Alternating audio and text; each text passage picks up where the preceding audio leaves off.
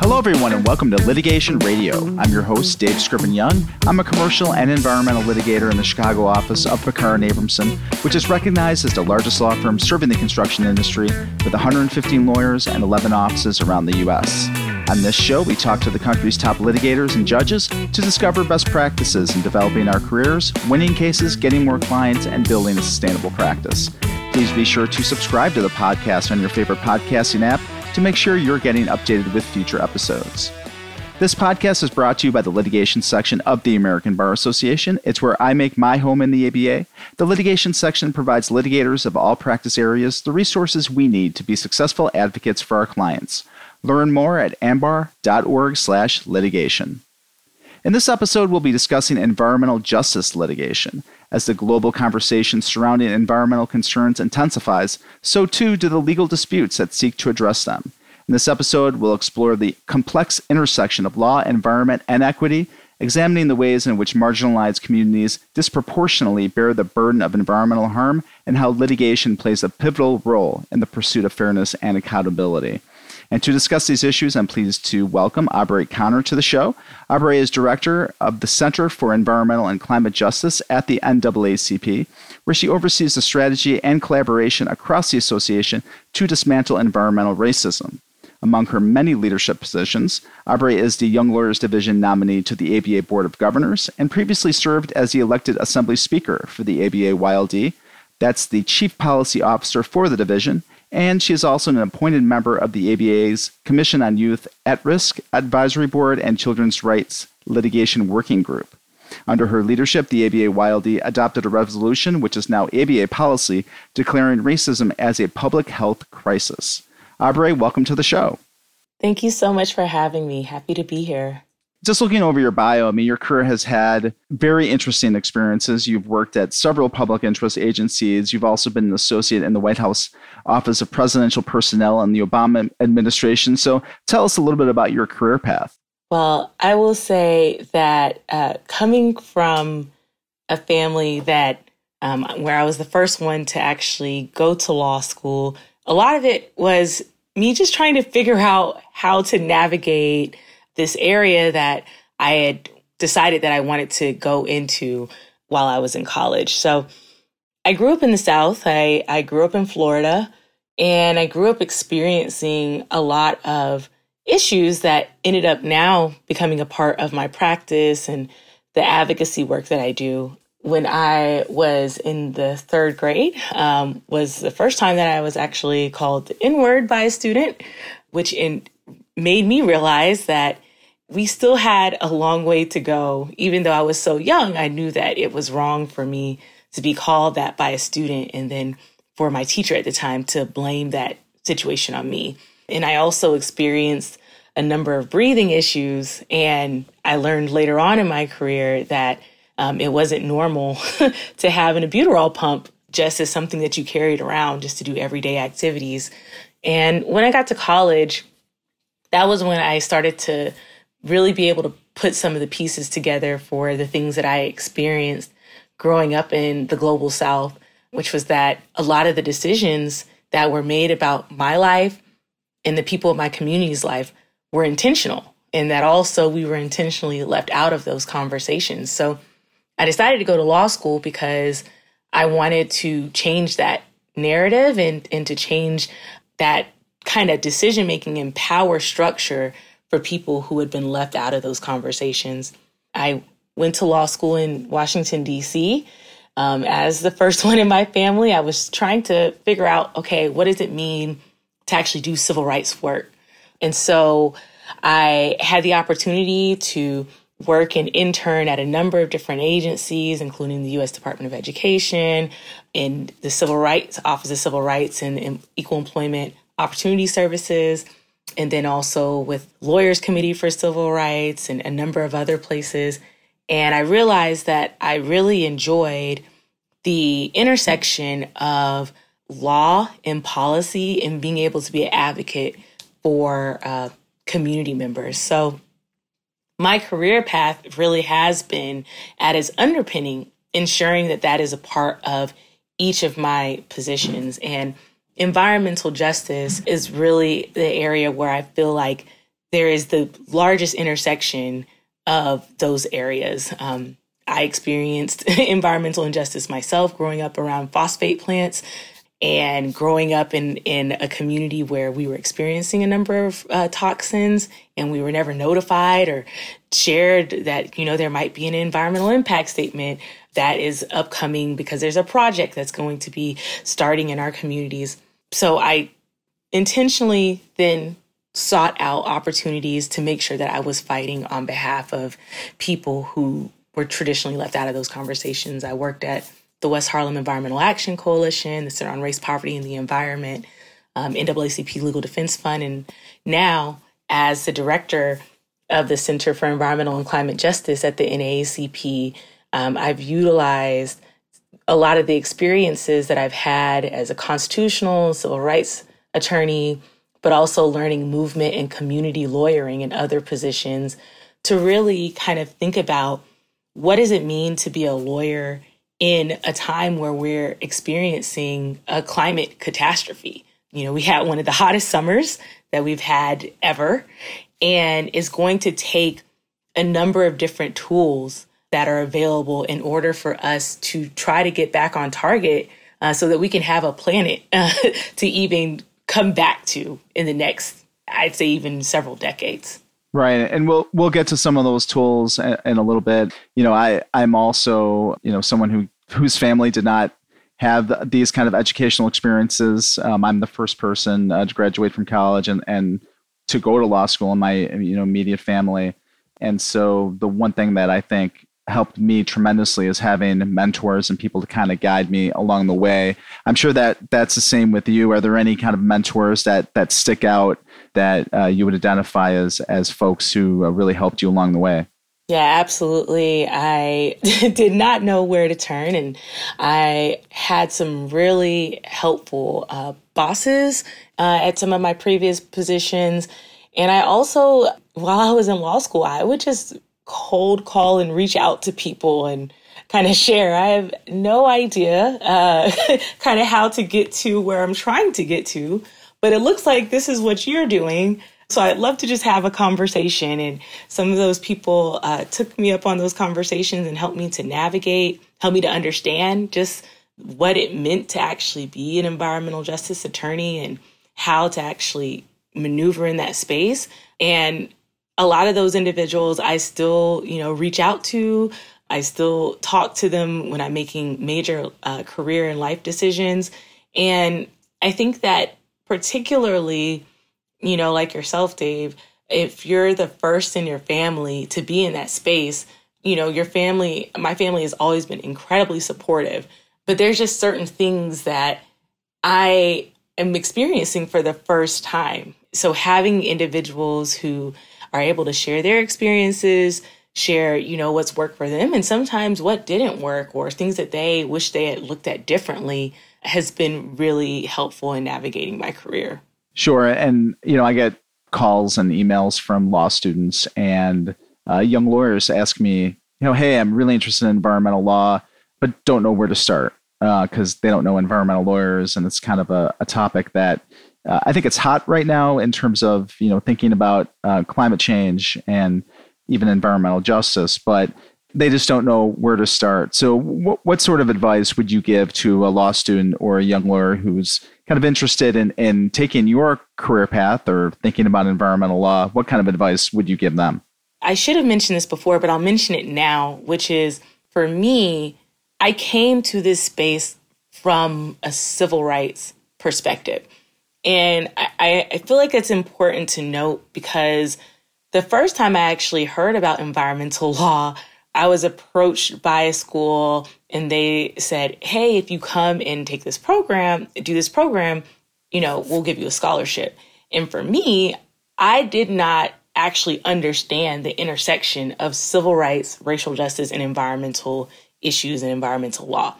And so I don't think that you necessarily have to have the traditional path in order to get into that space. I did take environmental law, and I also took a number of environmental justice courses and things like that to make sure that before I graduated, I understood what I was talking about. But I did not have the traditional science background per se in undergrad before I got to law school. So one is to recognize that, if you're still in law school, you can still take environmental law. You can take courses that allow for you to understand the intersection, especially if you are interested in environmental justice. Oftentimes, when I'm looking at environmental justice issues, I'm looking at the intersection of constitutional law, environmental law. I may be looking at voting issues or education issues, and having a broader understanding of civil rights laws and ways that you can approach housing issues, issues more broadly, will help you to be nimble and a nimble strategist and tactician within this area. And so I would say, not to feel like there's one particular path that you have to take to be able to be in this space. Is going to take all of our collective backgrounds to be able to solve these issues. Yeah, I love that. And, a lot of what I tell folks is if you're looking to get into environmental, think about even a tangential practice area.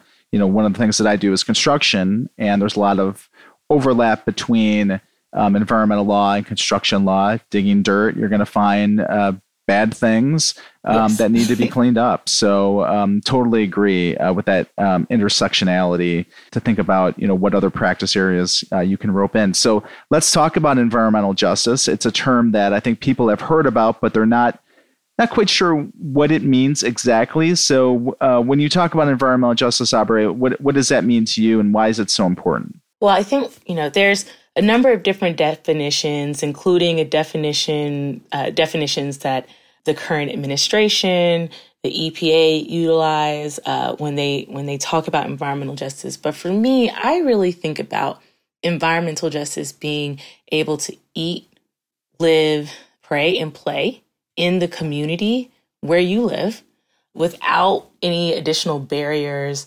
or issues that make it harder for you to actually live in your community.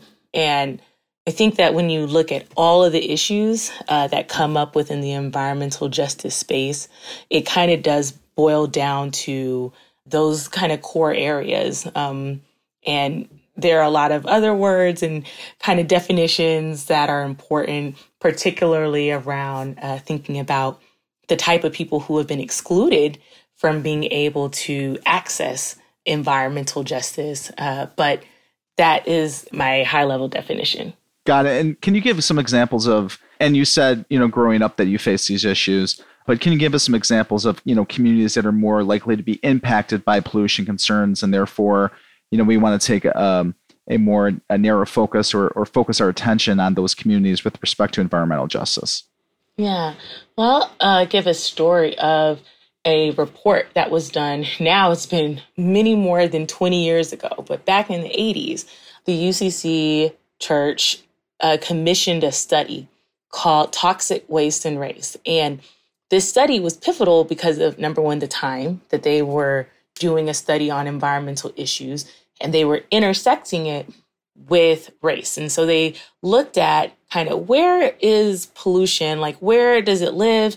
Is there a correlation with where there may be toxic pollutants and the racial demographic and makeup of this country? And what they found was that Black communities and communities of color were more likely, and not just like 50%, like 3/4 of the pollution happened to be in communities of color and Black communities. So they did this study and they're like, wow, okay, this is in the 80s. It was revolutionary at the time. And you would think that because that study was done such a long time ago, that things would have changed. So they did the same study, Toxic Waste and Race, at 20 years later. When they did that study 20 years later, you would think, again, like I said, the first report is out there. The information is there. So where people decide to put, different waste incinerators and different projects, that should look differently because they have that information. it looked the same. In some instances, even worse. And so we continue to see a disproportionate number of toxic waste incinerators, projects that were leading to pollution actually being concentrated in communities of color and in Black communities at really high rates. So people started to ask the question, well, how is it that we're 20 years later and this continues to be an issue? Well, the term environmental racism and then the counter of that environmental justice really comes from, this access that has long been at issue. And even the White House back in the 90s, so President Clinton actually signed an executive order back in 1994, which stated that the White House and the federal government would acknowledge that environmental justice actually needed to be a part of the conversation and decision-making as it related to environmental decisions. And so this isn't necessarily a new topic, but that executive order was pivotal. The problem has always been in the implementation. And even though we have certain executive orders, we have, and I think we may talk about this a little later, this administration actually has signed an executive order to make sure that environmental justice is more of a through line.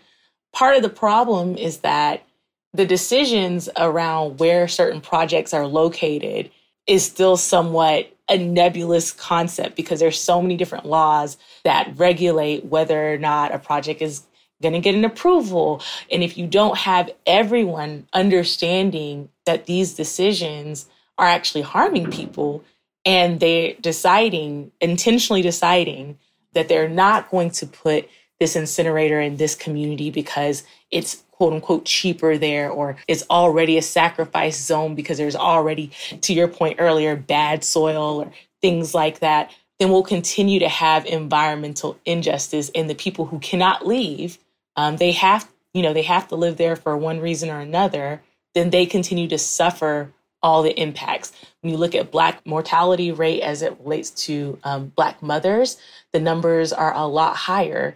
And it's actually because of environmental factors like heat, the actual air that they breathe.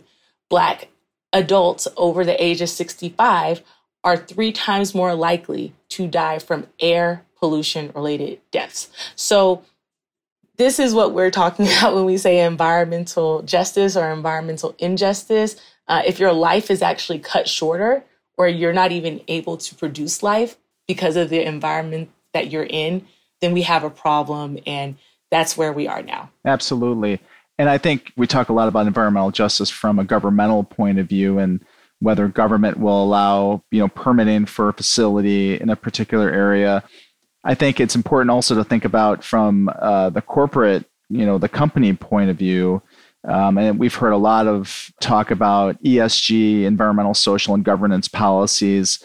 Talk a little bit about the intersection between environmental justice and ESG policies.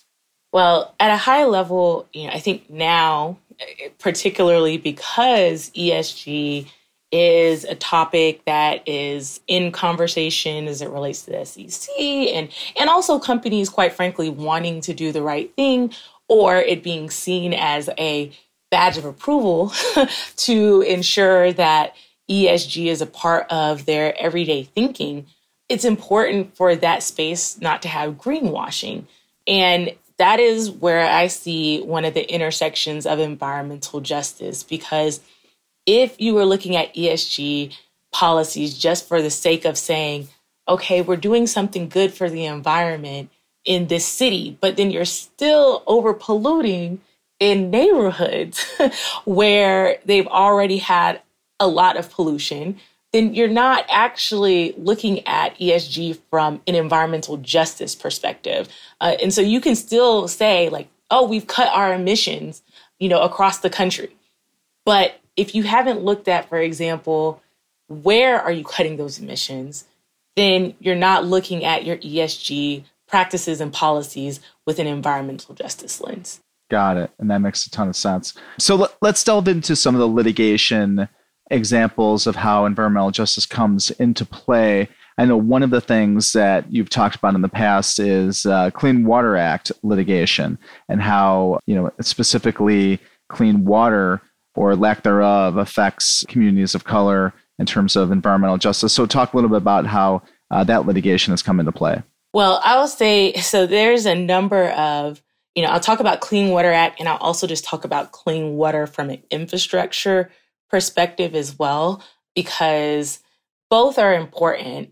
And I think that the Supreme Court, while a lot of folks have been looking at, how is the Supreme Court going to move as it relates to voting, as it relates to education, it is also really important to look at these decisions as it relates to environmental issues.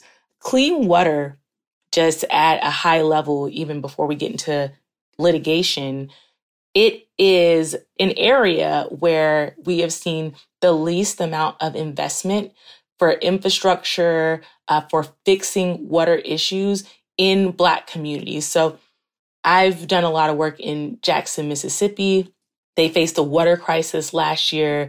And because the state of Mississippi had decided that they were not going to approve funding that came from the federal government, and they only approved funding in 3 of the last 25 years. When Jackson, this majority Black city, 83% Black capital city in Mississippi, when they faced a water crisis, they were not able to rebuild. And it came into national kind of, headlines, because it's like, how is it that the state capital is not able to get access to clean water? And how is it that the governor is, quite frankly, allowing for something like this to happen in 2022 and then now in 2023? But the issue that happened in Jackson is not novel. It's not new. It's been happening for a number of years. For Jackson, it's going to take a lot of money. And when I say a lot, like more than hundreds of millions of dollars in order to fix the water issues. And that's because there's been a disinvestment, an intentional disinvestment in Black communities and them being able to have pipes and infrastructure to have clean water. So when you look at those issues, and we know that this is happening in Black communities all across the country because of intentional decisions, the Supreme Court earlier this year, when it decided Sackett v. EPA, the Supreme Court in that case stated that they basically narrowed the protections and the authority that the EPA had to regulate wetlands. And when we look at, people may say like, okay, well, it's wetlands. Yeah, but oftentimes, wetlands and other kinds of water sources are regularly connected. They're interconnected. And when those sources feed into communities who already have faced disinvestment or neglect from the state and from other actors to be able to have an infrastructure for clean water, then a decision like Sackett v. EPA is much more important because it's undoing, number one, the protections that existed under the Clean Water Act. But now there's this environmental justice component as well, because the few protections that communities actually have to actually say, hey, we need clean water. Now you have a Supreme Court that is rolling back those protections in a number of different spaces. And so like the Sackett case is an example of that. And then we also have unfortunately seen, not even just in the clean water kind of aspect, we've seen this kind of narrowing of protections in a number of different areas as well. Civil rights kinds of litigation, which is important for trying to fight for clean water in communities. Yeah, and one of the things that I've seen is relating to Title VI, which I guess prohibits recipients of federal financial assistance from discriminating on the basis of race, color, national origin, et cetera. I understand there's been some litigation in that area as well. Yeah.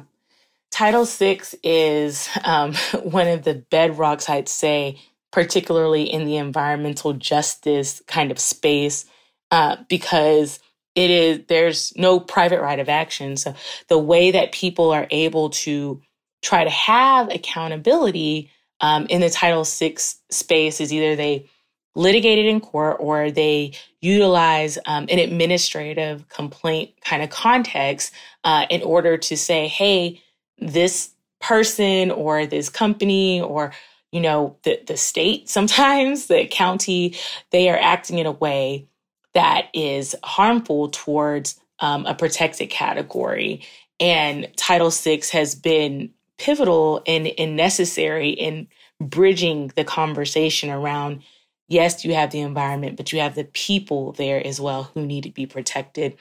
And recently, there were 3 cases, administrative complaints, that were filed in Louisiana. And those cases were at a stage where the EPA was, nearly ready to make a decision around the Title VI administrative complaints. The community members had worked really hard, and gathered all of their information. And for, just for everyone's understanding, it is really hard to gather evidence, particularly in the environmental justice context, because a lot of times, you have people who they've been experiencing things, they know it's an environmental issue, but there's also, they're having to do this. They're not doing this full time. They live in the community. They know the issues, but a lot of them are not necessarily doing this full time. And so they're taking time out of their day, time to build out something that is systemic and can hopefully help to prove that they are experiencing a life that is different than other people in other communities. And so these community members and these community groups had done that and had given all the evidence to the EPA. And once it became clear to the state of Louisiana that they were actually going to be held accountable for how they had harmed these Black communities and Black residents within their state, they decided to actually file a lawsuit against the EPA, saying, hey, you shouldn't have involved the community as much as you did. And you shouldn't have offered guidance about how we could be doing better during this process. And really, you should just be talking with us as the state, and the community participation and engagement component that, like you're doing too much of it. And unfortunately, the EPA dropped those 3 cases in Louisiana. And having that situation happen was really unfortunate because, number one, we're at a time where community voice, number one, should be prioritized, and it is squarely within Title VI in the manual for how these kinds of cases should move forward. But also, we should not be at a place where bad actors should be prioritized. Louisiana was a bad actor, and that was a bully move for this state to, instead of actually using that opportunity to talk to residents, to talk to community groups, to talk to individuals who should be a part of wanting to make their state better. They said, actually, not only do we not want our state to be an environmentally sustainable place for all of our residents, but we don't want this to be the case, moving forward at all. Don't ask for their opinion because we feel like our opinion is the only one that matters.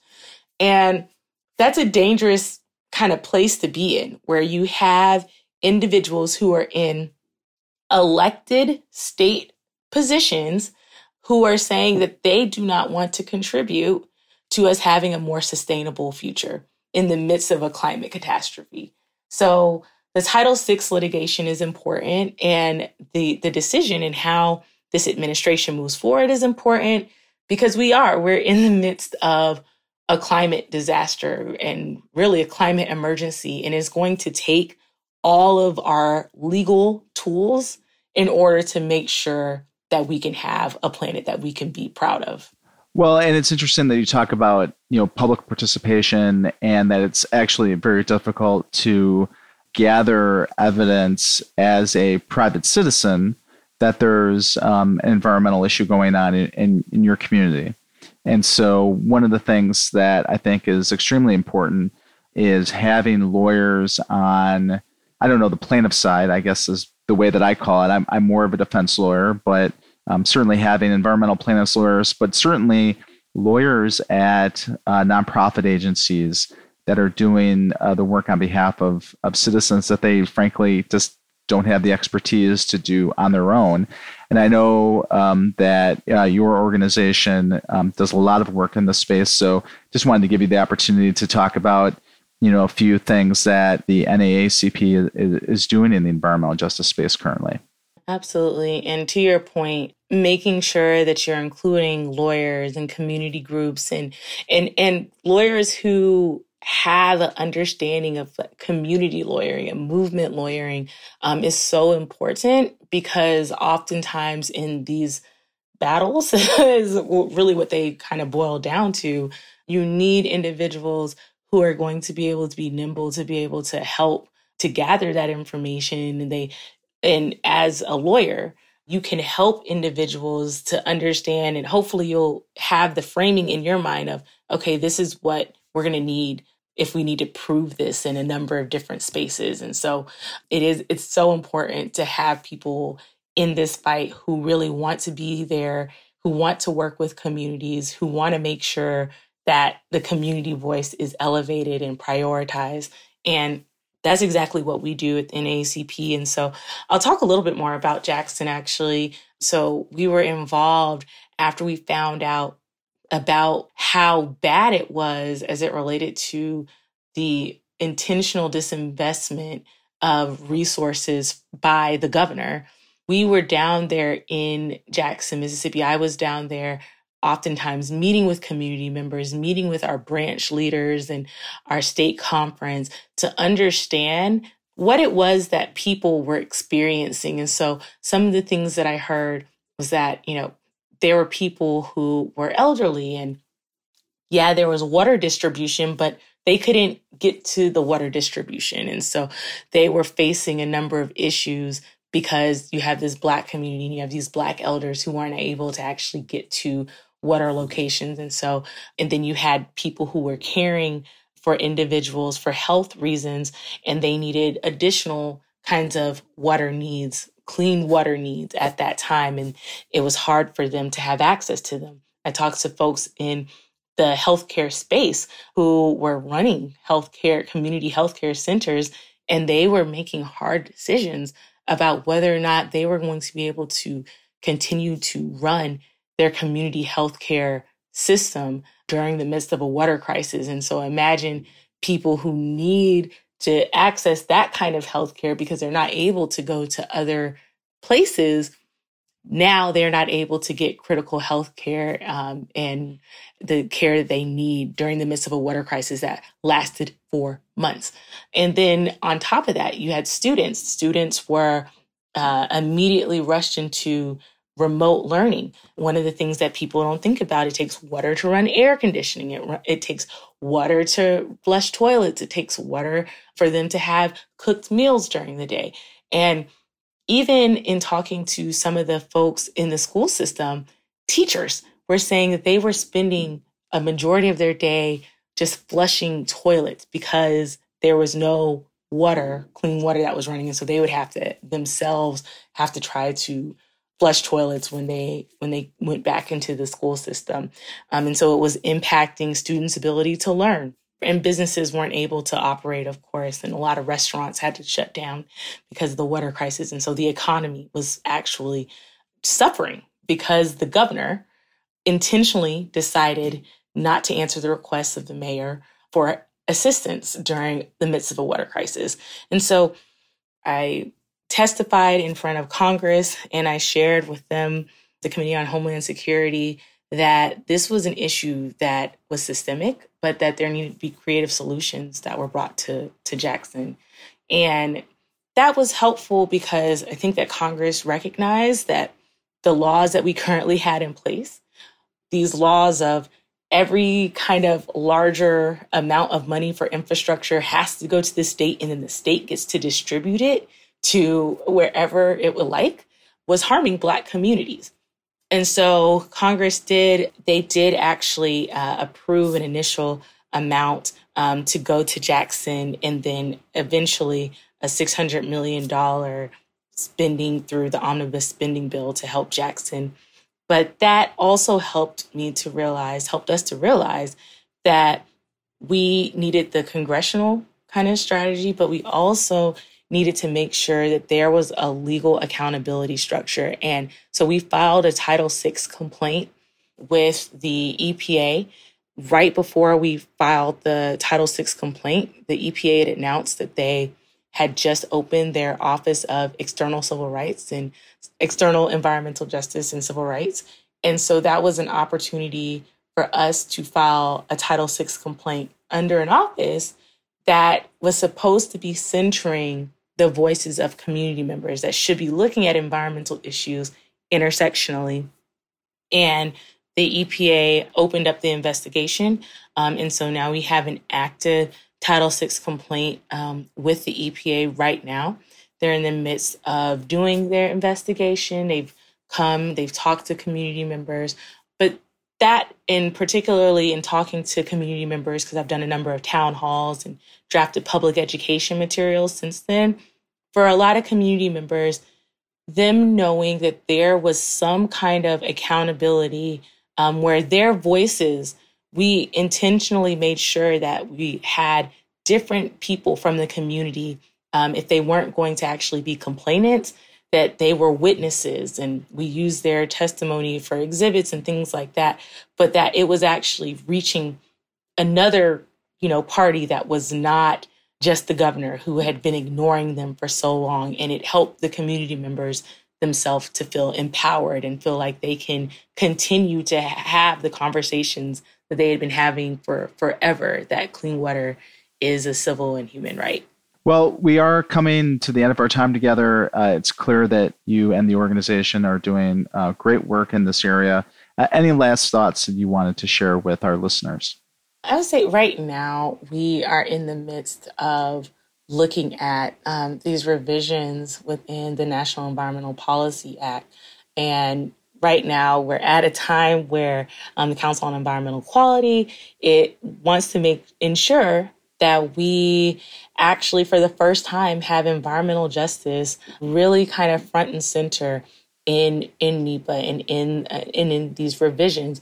And so I think that the Biden administration and CEQ recognizes that environmental justice cannot just be a talking point anymore, but we really have to be looking at it from a legal aspect as well. And the Council on Environmental Quality recognizing that there needs to be a definition of environmental justice in the revisions as it relates to the implementation of NEPA is a really important step. And I think that there is a lot of opportunity, particularly for folks within the legal space, to really ensure that environmental justice is a part of your thinking, because it is definitely going to be a part of all of our work in some way, shape, or form. And it's just a matter of making sure that we are all understanding what it actually means to actually reach environmental justice. Got it. And if folks wanted to talk to you about kind of the future of environmental justice, wanted to learn more about what you do, what's the best way for folks to reach out to you?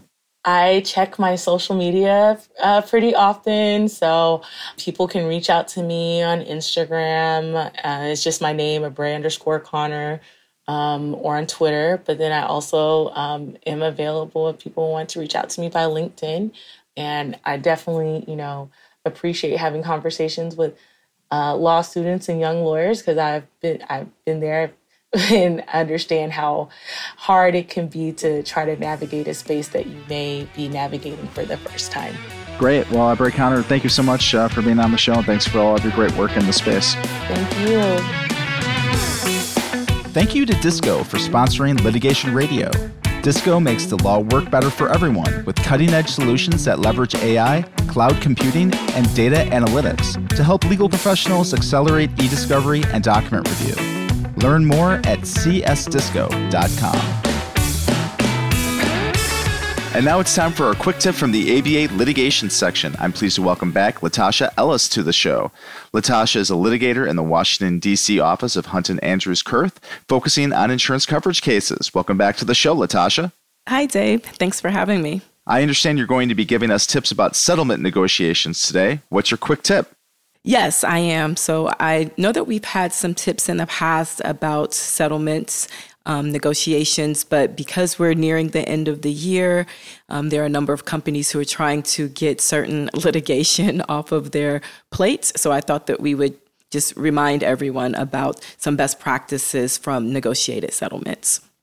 So, as litigators, we are taught that our objective is to win in the courtroom. And it's, in some cases can be a matter of pride, but throughout law school, and certainly once we're in private practice, or even when we are in-house, we're trained to zealously advocate for our clients. And in short, many of us are taught to fight. So sometimes when clients retain us, again, if you're in-house and you're representing a corporation, they often expect and demand that we win.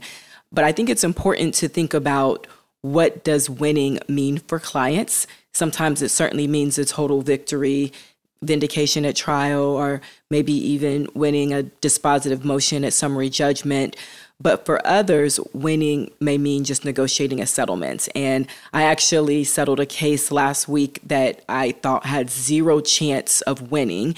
And what it really hinged on is the fact that winning to my client had progressed to something different last week than what it was a year before when we had filed the litigation. So regardless of which version of the win that the client wants, of course, getting there requires some strategic thinking and preparation and an effective execution of the plan. So to that end, when preparing for battle in the negotiation arena, I wanted to share just a few thoughts.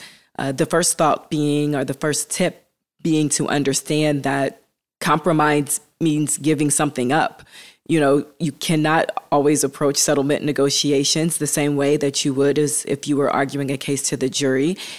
So you can't go in expecting the other side to finally see the light and admit total defeat. That certainly has never happened for me, because the opposite side, the opposition, they think that their perspective is valid as well. So you and your client have to be willing to give an inch or two or three, and having that thought mentality helps increase your chances of settling. The second is being prepared.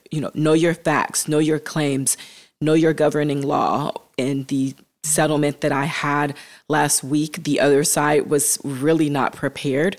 They had referenced a number of facts that were not accurate, and the mediator picked up on that right away. And I think that in some respects it certainly gave me a ton of credibility with my client, but it also gave the mediator an understanding of the fact that the other side was not completely prepared. And so he kind of governed himself accordingly.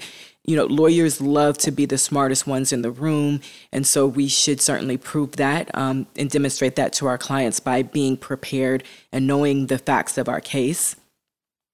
The third tip is to be honest. No case is without weakness. In fact, most cases have some significant factual, legal, and sometimes jurisdictional weaknesses. And so it's important to acknowledge those weaknesses by admitting the obvious, which is the fact that litigation does carry risks, and just go from there. That, again, will also enhance your credibility with your client. It makes you appear reasonable to the mediator, and sometimes to the other side. And those can be some great traits when trying to negotiate a settlement. And the final tip that I'll share is that when negotiating, there is not a one-size-fits-all approach. People negotiate in different ways. I've had negotiations where the other side was very adamant about going back and forth with numbers and just not even wanting to have any sort of lengthy discussion about the rationale in those numbers. I've also had negotiations where the other side has wanted to use a bracket, a high, low, or ceiling, or the floor, or making a move based on percentages and wanting to have some lengthy narrative explanation about why their percentage was appropriate. Either way, the point is that there really is no perfect way to negotiate a settlement. And so it can be helpful to be flexible. None of those different techniques are my favorite, but, it helps sometimes to be open to using that other person's method and can help you, in some instances, get to a settlement. So just to reiterate the tips that I have, compromise means giving up something. Be prepared. Be honest about your case. And remember that one size does not fit all. So hopefully you can employ these tips when attempting to resolve disputes and get some wins for your client. Excellent. Latasha, thanks so much for being on the show today and sharing those practical tips. No problem. Thanks for having me. Well, that's all we have for our episode today, and I'd love to hear your thoughts about today's show. If you have comments or a question you'd like for me to answer on an upcoming show, you can contact me at dscriven-young@peclaw.com and connect with me on social. I'm @AttorneyDSY on LinkedIn, Instagram, Twitter, and Facebook. You can also connect with the ABA litigation section on those platforms as well. But as much as I'd like to connect with you online, nothing beats meeting you in person at one of our next litigation section events. So please make plans to join us at the Women in Litigation Joint CLE Conference in San Diego, taking place November 1st through the 3rd. Join us as we highlight women leading for success in the courtroom, in the judiciary, and in the profession. Programming will focus on trial skills, insurance litigation, products liability litigation, and securities litigation. Connect with leading litigators, judges, and in-house counsel from around the country. To find out more and for registration information, please go to ambar.org/litigateher. That's litigate HER. If you like the show, please help spread the word by sharing a link to this episode with a friend or through a post on social, and invite others to join the show and community. If you want to leave a review over at Apple Podcasts, it's incredibly helpful. Even a quick rating at Spotify Podcasts is super helpful as well. And finally, I want to quickly thank some folks who make this show possible. Thanks to Michelle Oberts, who's on staff with the litigation section. Thanks also goes out to the co-chairs of the litigation section's audio content committee, Haley Maple and Tyler True. Thank you to the audio professionals from Legal Talk Network. And last but not least, thank you so much for listening. I'll see you next time.